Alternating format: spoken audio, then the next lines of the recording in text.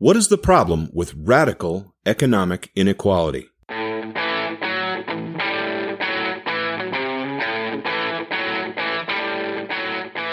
Welcome to the Hub for Important Ideas.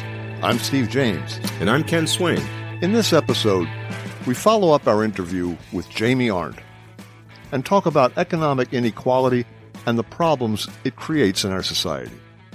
Severe economic inequality. Radical. Yeah. And let's be upfront, this episode came from our discussions after the Jamie Arndt interview, and we realized that there was still some more ground we needed to cover. Absolutely. And probably there'll be more after this. We try to do important ideas, and this is a really important idea. Right. So when I say radical, I mean off the charts inequality. And you've got to roll all the way back to Ronald Reagan in the 1980s. Now that's when American economic inequality started to rise. It actually started to rise a bit in the Carter administration. Carter recognized the danger of it, and Carter raised red flags and voiced his concern. But I don't think anyone in Congress was listening to him at that point. As he said later, they treated me like the governor of Georgia, which is what he had been before being elected president. And the Democrats and Republicans both were sold on the way things were going, being beholden to Wall Street, the corporations, whatever. Along comes Ronald Reagan, elected as a result of a fairly racist campaign, and the economy was doing terribly at the time. Of course, it wasn't all Carter's fault, but he got the blame. And Reagan promoted these radical economic theories. Like trickle-down economics. Based on the Chicago School of Economics and Milton Friedman theories. What Reagan's Republican opponent in the primaries, George H.W. Bush, who became his running mate, called voodoo economics. Yep. And Reagan began to deregulate and lower taxes on the wealthy. And the deregulation continued through the Clinton years, and that's how we wound up with the awful mess in 2007, where these so-called bankers, they didn't act like any kind of banker I had ever seen, these so-called bankers had been just fleecing people. But if you listened to TV and talk radio and read newspapers at the time, they were blaming the victims. They were saying that the people who had been fleeced, who had been victimized by these salesmen selling these god-awful mortgages, it was the buyer's fault because they entered into the mortgages knowing that they couldn't somehow pay them. It was incredibly confusing. Didn't you find that to be the case? Absolutely. And they're supposed to have some semblance of decency when they're talking to these people. They're the economic experts, not the guy running a painting business. Right. Or, a person in a job where they could maybe afford, a $150,000 mortgage, and they're putting them into a $500,000 mortgage. And they know they're not going to, they know they're going to go out, but it's going to be sold off long before the result ever hits. And it's not going to be them holding the bag. It's going to be the taxpayers. Right. And the real problem here, looking underneath all of this, is the rise of economic inequality in America. It had been rising steadily in the 80s and 90s and was now peaking in the 2000s. And it was an extremely dangerous phenomenon. It threatens our democracy, and it threatens our health. Not just economics, it threatens our health. Let me explain. In 2008, I said I didn't understand what was going on. What I started doing at that point is I started reading economics, which I had never done before. I started with James Galbraith, then Paul Krugman and Joseph Stiglitz. Later, I read Robert Reich, former Secretary of Labor. Under Clinton, he's awesome. Later, Thomas Piketty. Yeah, Reich is terrific because he makes it clear. He explains it in a very, very plain layman's terms. I read Piketty's Capital, who's complex as hell, but he was reaching the same conclusions that these other economists and people like Reich were reaching. I read Matt Taibbi, who reported on what was essentially criminal behavior that Wall Street got away with. Krugman and Stiglitz were Nobel Prize winners. I take them as experts, but this one that really rocked me was a book called The Spirit Level by epidemiologists Richard Wilkinson and Kate Pickett. And when I mentioned that to you and you looked it up, you said it was controversial. Well, I guess people on the right started trying to hatchet it down, so it must have touched a nerve. As somebody said, if they're shooting at you, you're doing something right. Right. Got it. I just finished a little while ago Paul Krugman's Arguing with Zombies, which is a wonderful collection of his essays, op-eds and blogs for the New York Times and so on. And what he makes very plain is that there's a community of genuine scientists, experts in economics who are working with a lot of the same data, reaching many of the same conclusions, more or less.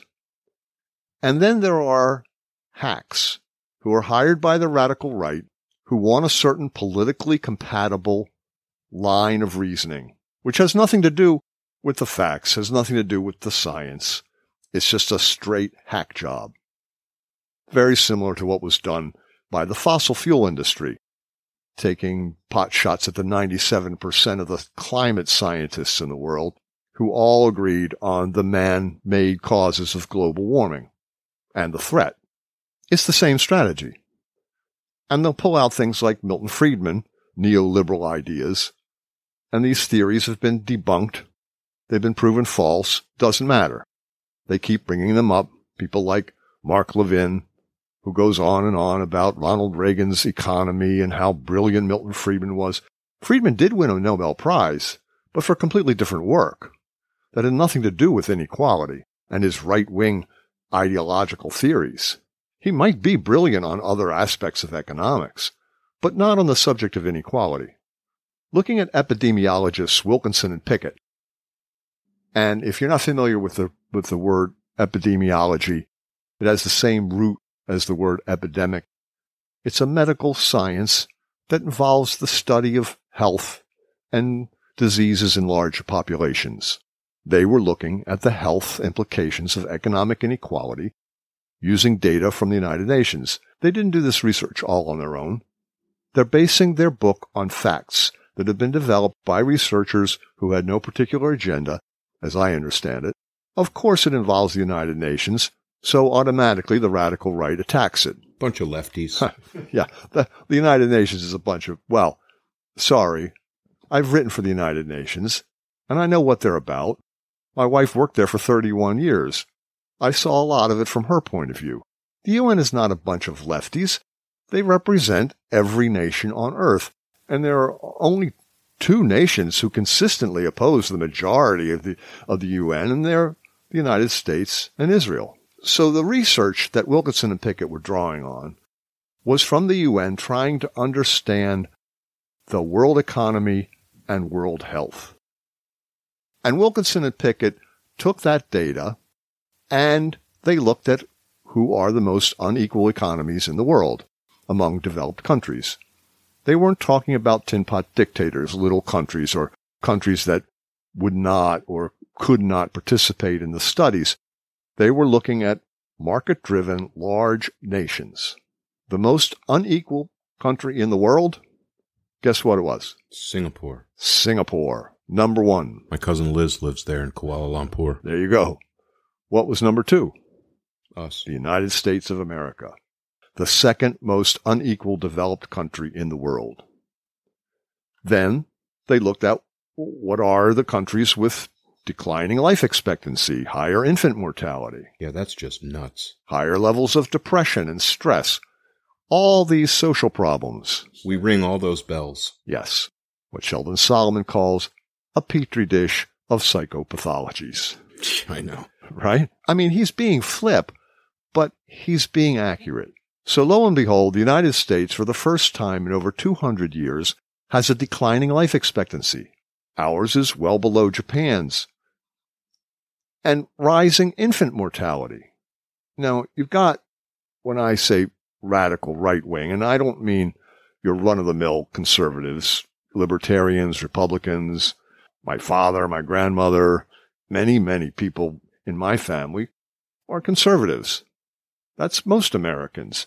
Every society needs conservatives because they get things done. Here I'm talking about radicals, right-wing people who promote a destructive party line. Filled with hate. Yeah. Rush Limbaugh. Yeah. Mark Levin. Ann Coulter. Sean Hannity. Tucker Carlson. It goes on and on. I know I'm talking about Fox News and talk radio. That's right. Because those outlets have been hijacked by radicals. I'm not saying that people like Mitt Romney, who purports to be a moderate, does not have some radical views. I think he does, which we won't get into right now. But the fact is that Wilkinson and Pickett and all the thinkers and writers that I mentioned earlier have all been attacked. Piketty, Reich, they've all been attacked by this radical right. And as Krugman says, if you even say the words economic inequality, you're automatically labeled a communist. You're automatically dismissed just by saying, I want to talk about this issue. I want to talk about this subject, okay? What all these experts are saying is that inequality leads to social unrest. High levels of economic inequality threaten the middle class. They threaten democracy. They threaten our prosperity and our liberty. I can't remember where I heard the expression. Have you heard the expression managed decline? No, that's a good one. Well, that's what I heard that the 1% is interested in doing now. Is they're interested in managing the decline of the rest of us to accepting a lower, obviously, because we're all already there pretty well, trying to make us contented with, it all feels like it's heading toward the beginning of the Hunger Games. You know? Yeah. That book really pre-shadowed, I mean... Oh, yeah. But Hollywood's been looking at this aspect of our society this way for quite a while, because art does at times presage there's been a lot of dark cities with, all blackness and death hanging over it. And I think that's kind of what that's what it feels like we're heading towards. You're right. Now, there are a lot of people who try to explain economic inequality in terms of economics and politics and history and social explanations. They talk about natural fluctuations in economies and the rise of competing labor markets like China and changing technology. I've heard that over and over. Changing technology is throwing people out of work. That's not true, by the way, according to Krugman. People also note the inevitable advantage that superior people enjoy over inferior people. Now, of course, there will always be inequality. And people, like some libertarians I know, will say, oh, you're talking about equality of outcome. No, that's not what we're talking about. They'll say, you're a communist, you want everyone to have the same. No, we understand. Any rational person understands that some people want money more than someone else. Fred Trump, Donald Trump's sociopathic father, for example, who was obsessed with making money in real estate. Now, if that's your predilection, then you're going to have more money than the average person who's not willing to sell their soul for what your cousin famously called chasing the almighty dollar. If your entire world is built around chasing the almighty dollar, you're going to have more dollars than the person who wants to lead a normal life and have a reasonably healthy social life, love life, family life, being a member of a community, parenting filled with joys that come from being a family member, a good neighbor, and all those things that make life worth living. For most of us. For most of us. And some people, no, they just want more money. Right. So they're going to have more money. They're going to work harder for it. They may be smarter at it. They might rig the game so that they're guaranteed to win it. Absolutely. Right. They might be frauds and tax cheats like Donald Trump. And they're going to have more money. But that's all normal. Everybody understands that. But when it's radical, when it's Jeff Bezos radical, when there are monopolies involved, and political influence bought and paid for with campaign contributions and teams of lobbyists, then it's a rigged system. It's rigged to suit the 1% at the expense of the working people who are the real sources of wealth. Wealth comes from people who grow things and make things and sell things, not from people who add the beans on spreadsheets and move stock certificates around. And American labor is certainly at a disadvantage competing against China and India for low-skilled jobs. And yes, technology continues to change, causing some jobs to be eliminated while creating others. Yep. But that's not at the heart of radical economic inequality. No, it doesn't get out of whack this badly until somebody's pushing some buttons they shouldn't be pushing. And those people who want to quote John Locke and say, we vary in what he calls industry. I know. You have to look at the social psychological analysis of this. That's where we're coming from. We're not looking at it from the economic perspective exclusively. We're looking at it from a social psychological point of view. Steve, just to change it up for 1 second, I don't think it was last show. I think it was an episode before where we talked about Ernest Becker's idea, the questions you would lay out to put in a good society. Yes. Just to say, let's say we're going to design one on a drawing board. I seem to remember when I was studying economics, it may be as far back as in the 70s in college, but I seem to remember a company, and I think it may have been Japan, but a company had set a ratio, an acceptable ratio for how much more, how many times the lowest paid employee, the guy sweeping the floor, how many times more than him could the CEO make? Right. And it was an incredibly low number. Yeah. By today's standards. You know, it might have been like 10 or 13. Actually, in Japan, it would be like 8. Might have been 8. Yeah. And they said it would just be obscene for one man to take out of this organization more than 8 times the amount that another person is taking out. The average worker. The average worker. Right. And now it's like 360 times. Yeah. Somewhere in there, it gets out of hand. So from the social psychological perspective, we realize, as we spoke with Jamie Arndt 2 episodes ago, wealth, money, is a symbol as well as something tangible. Yep. And because it's devoid of a cosmic absolute, which religion would give it, this is purely secular, and one can never have too much of it. You can't have too much money. You can't have too much life. Right. You can't have too much life. You can't have too much happiness. Whatever it is. Immortality. So we have in this, and many other countries, examples of individuals and families who are devoted to seemingly endless accumulation of wealth and power. It's no longer enough to be a millionaire. We now count wealth in the billions. Now we're headed toward the first trillionaire. These amounts exceed any individual's ability to spend it all in 100 lifetimes. Like we talked about before, you could spend $1,000 an hour and it would take 114 years to spend $1 billion. That's obscene. And that's 1 billion. And that's 1 billion. At the age of 89, almost 90, Warren Buffett continues to devote his remaining years of life to acquiring more and more. Now, one could say, oh, he enjoys it. That's what he enjoys doing. I think there's something incredibly perverse about that. Oh, well, now he donated so much money to charity. What else is he going to do with it? You can't take it with you. He's got more than many countries. One guy has more than a country. Yeah. You've got CEOs and hedge fund managers earning enough in a single year to never have to work another day. And live a perfectly tidy life. But they have to acquire more. They relentlessly work to acquire more. And this drivenness to acquire more and more and more is described by some as greed. But it's greed not in the Midas sense. It's, as you put it, greed for more life, more symbolic life. And of course, enough is never enough. Inequality is a source of self-esteem for those at the top of the pyramid. For those at the very top, it's a source of heroism in our society. We lionize these people. And for those at the bottom, it's a source of shame. And for the majority, it's a source of guilt.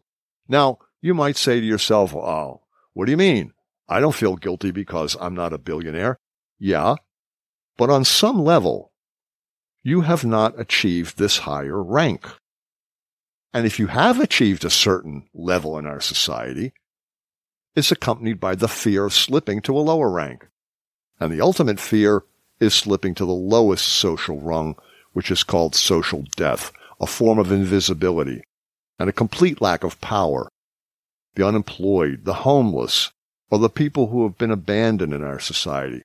And for those of us in the middle, which is most of us, somewhere between the heroic rich at the top and the socially dead at the bottom, inequality is a way to keep us running faster and faster in what some would call the rat race. The system is the race, and we're the rats. George Carlin had a great description. He said he was describing the differences between the classes, and he said, well, the poor, they're basically there to scare the crap out of the middle class. He puts it much better than me. That's what they're there for. If you don't keep working hard enough, you could be like that guy. There you go. That's exactly right. Not to mention where those billions come from.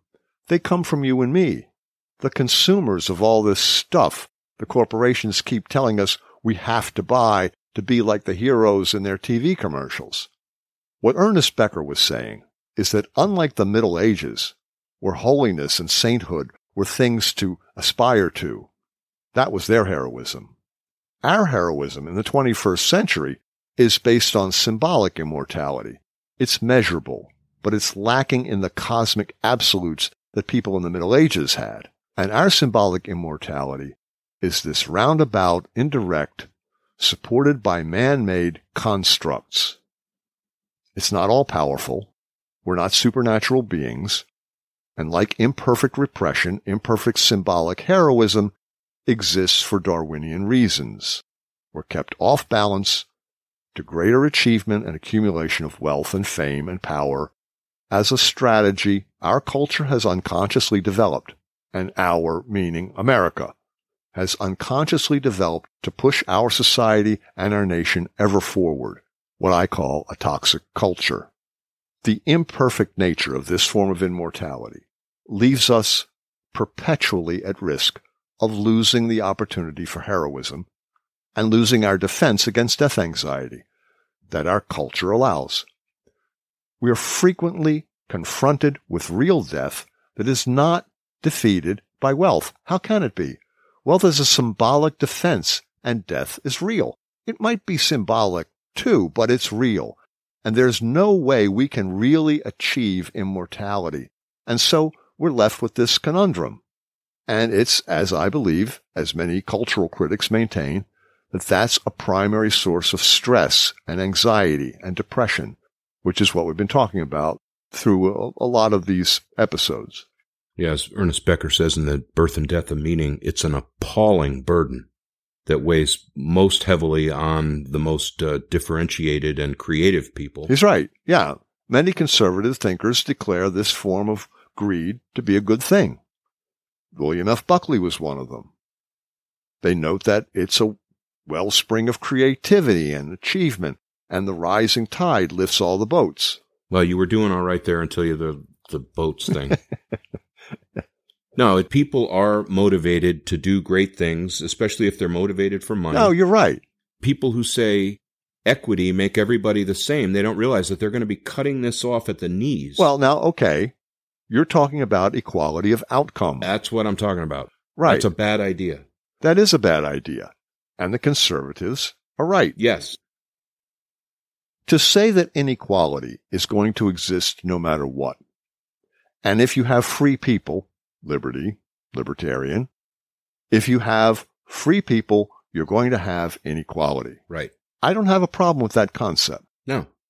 I don't have a problem with Fred Trump making more money than me if that is what he devoted his life to, and then his son took credit for it, but that's a whole other story.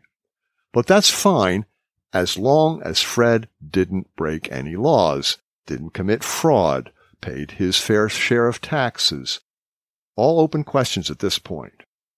That's fine if he was on the up and up. We're talking about getting back to the original point of when guys conspire to sink the economy, that something bad should happen, and that kind of behavior should be discouraged. Not only sink the economy, because what they're doing basically is fleecing the suckers. Right. And also, Right. they have rigged the system by taking it over. Yeah. So now instead of a democracy, we have a plutocracy. Complete. Now we have this oligarchy of billionaires and corporations that are running the show. I'm sorry, I hate to say it, and I know people are going to be upset with me because they think I'm being incorrect here, but Joe Biden is one of their puppets. A very talented puppet, but he's still owned by them. Let's be clear about this. Wow, Steve, I didn't see that coming. Sorry. No, well, I'm voting for Biden over Trump. I gotta. I know, me too, but I'm not really excited about it. No. I was hoping to be really excited about something. How can you be excited with a clothespin on your nose? That's the way I voted the last time. That's the way we all voted the last time. And I don't like it. No. How could they do this to us twice in a row? Exactly. How could this happen twice in a row? And both of these candidates, you could go back 20 years. All the candidates, Democrats and Republicans both, they're all in the pockets of the corporations. I know. Last I checked, 94 billionaires and their spouses have donated money to Biden, and 92 billionaires and their spouses have donated money to the Trump campaign, according to Business Insider in Australia. Some have donated the minimum, $2,800, but others, which by the way is a fair amount of money for somebody like me, but others have donated millions to super PACs. So that's what I mean when I say it's a threat to our democracy, because your democratically elected representatives are doing the bidding of the people who funded them. And so there's a front page article in the New York Times a couple days ago talking about Biden's relationship with lobbyists. Imagine that. Imagine that. He's been courted by. And publicly supported with contributions. There you go. So yeah, Trump is a horror. But understand what you're getting with Joe Biden, and Kamala Harris as well. She was supported by 46 billionaires in the primaries. Again, according to Business Insider in Australia. I'm talking about journalism in Australia because the American corporate media never dwells on such things. And I'm not saying don't vote, and I'm not saying don't vote for Biden, and I'm not saying vote for a third-party candidate because Trump has to be defeated. But know what you're getting, because this is a threat to the democratic middle-class way of life that served this country very well in the post-World War II years, in the late 40s and all through the 50s and 60s. And I know you can't turn back the clock, and I know you can't go back to what it was. No, but there was some good stuff in there. There was, and some of that was good stuff because of what it did for the ordinary working person. Right. There used to be unions. Used to be is right. They're all but dead. And that's a major contributor to economic inequality. Our society is experiencing a perversion of that system.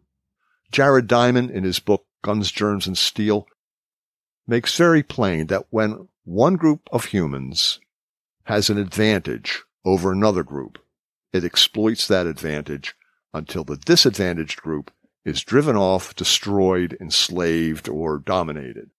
That's what we're seeing here.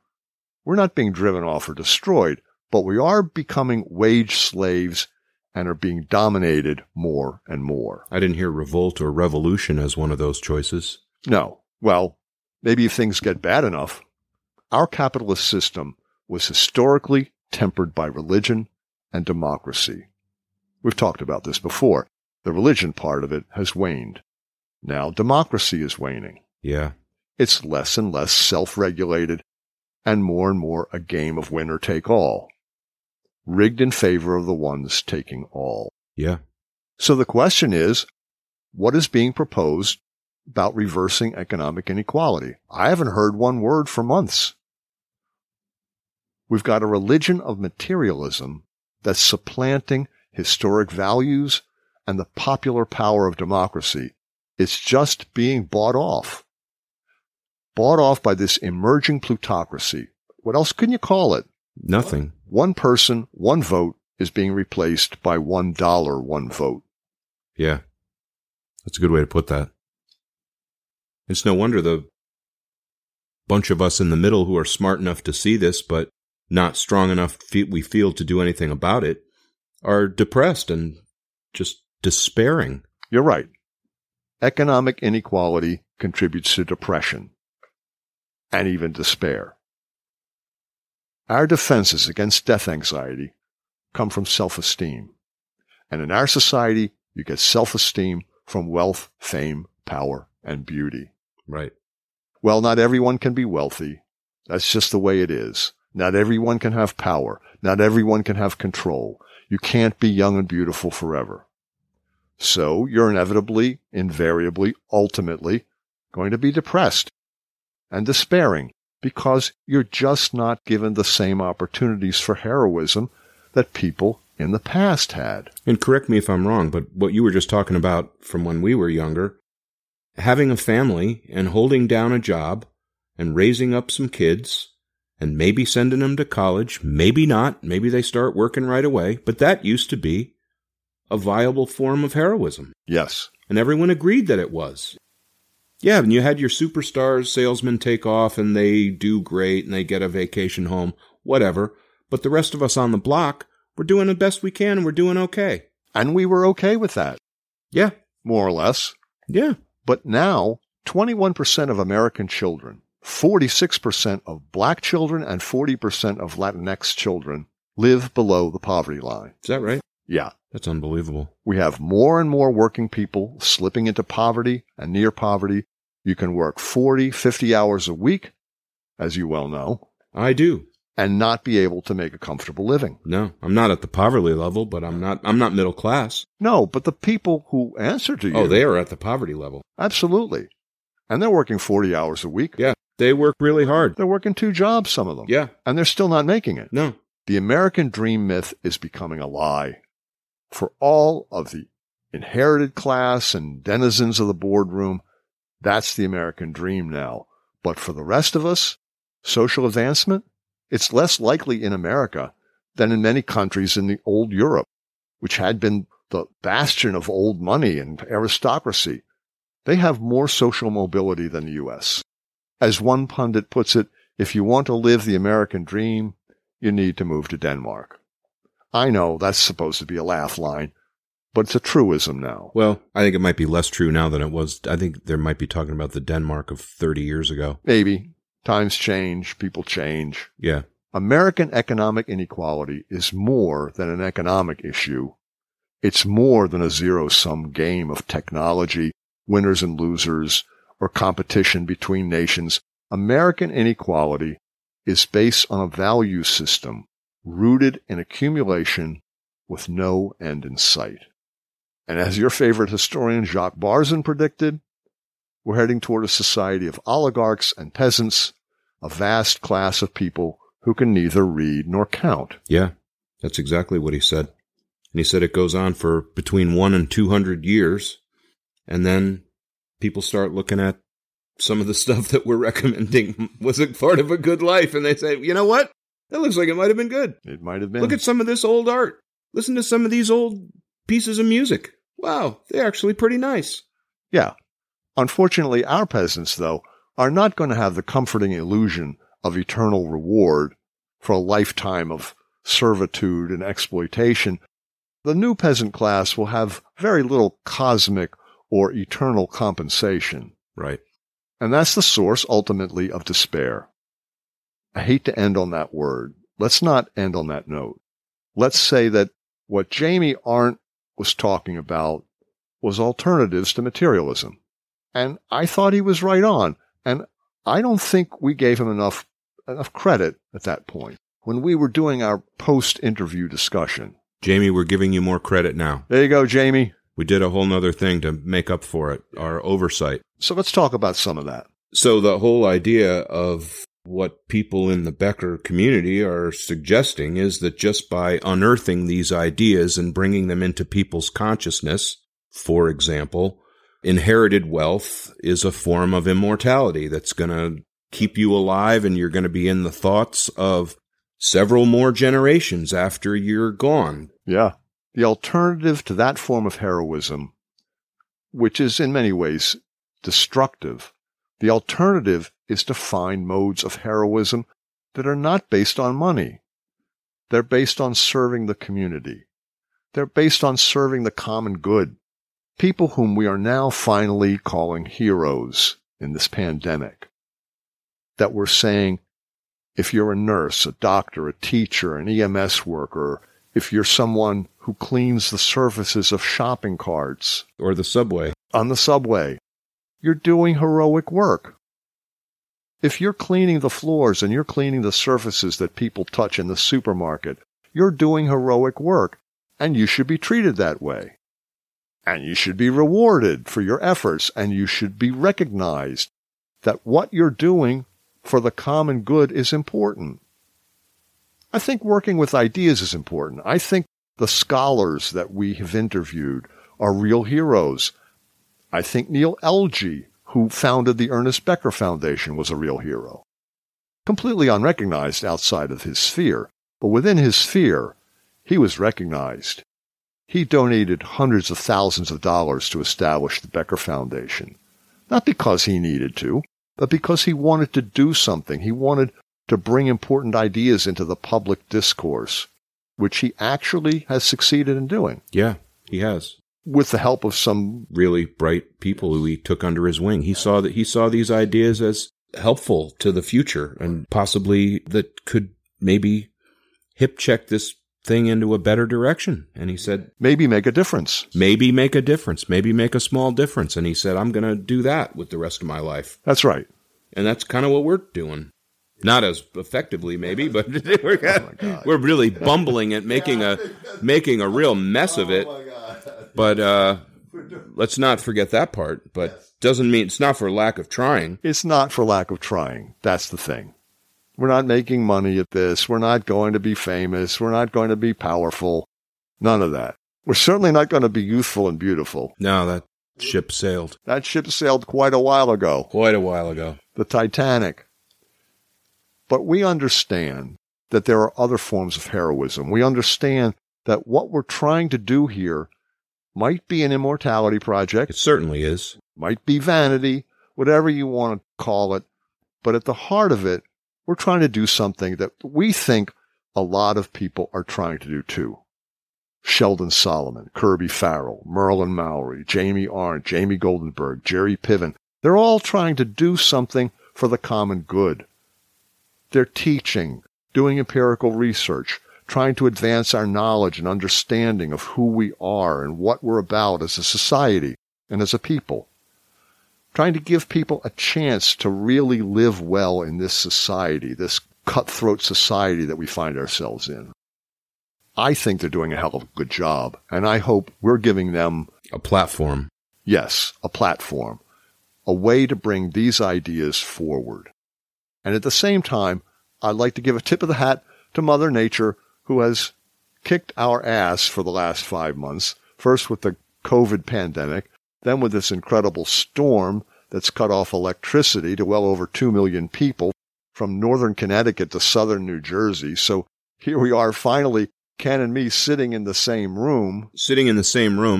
But we've got a 100-foot extension cord running to the neighbor's house so that we're able to have a light bulb and our recording equipment running, and we're in a 85-degree room sweltering. Insane. What we're doing. What the hell? All right. Okay.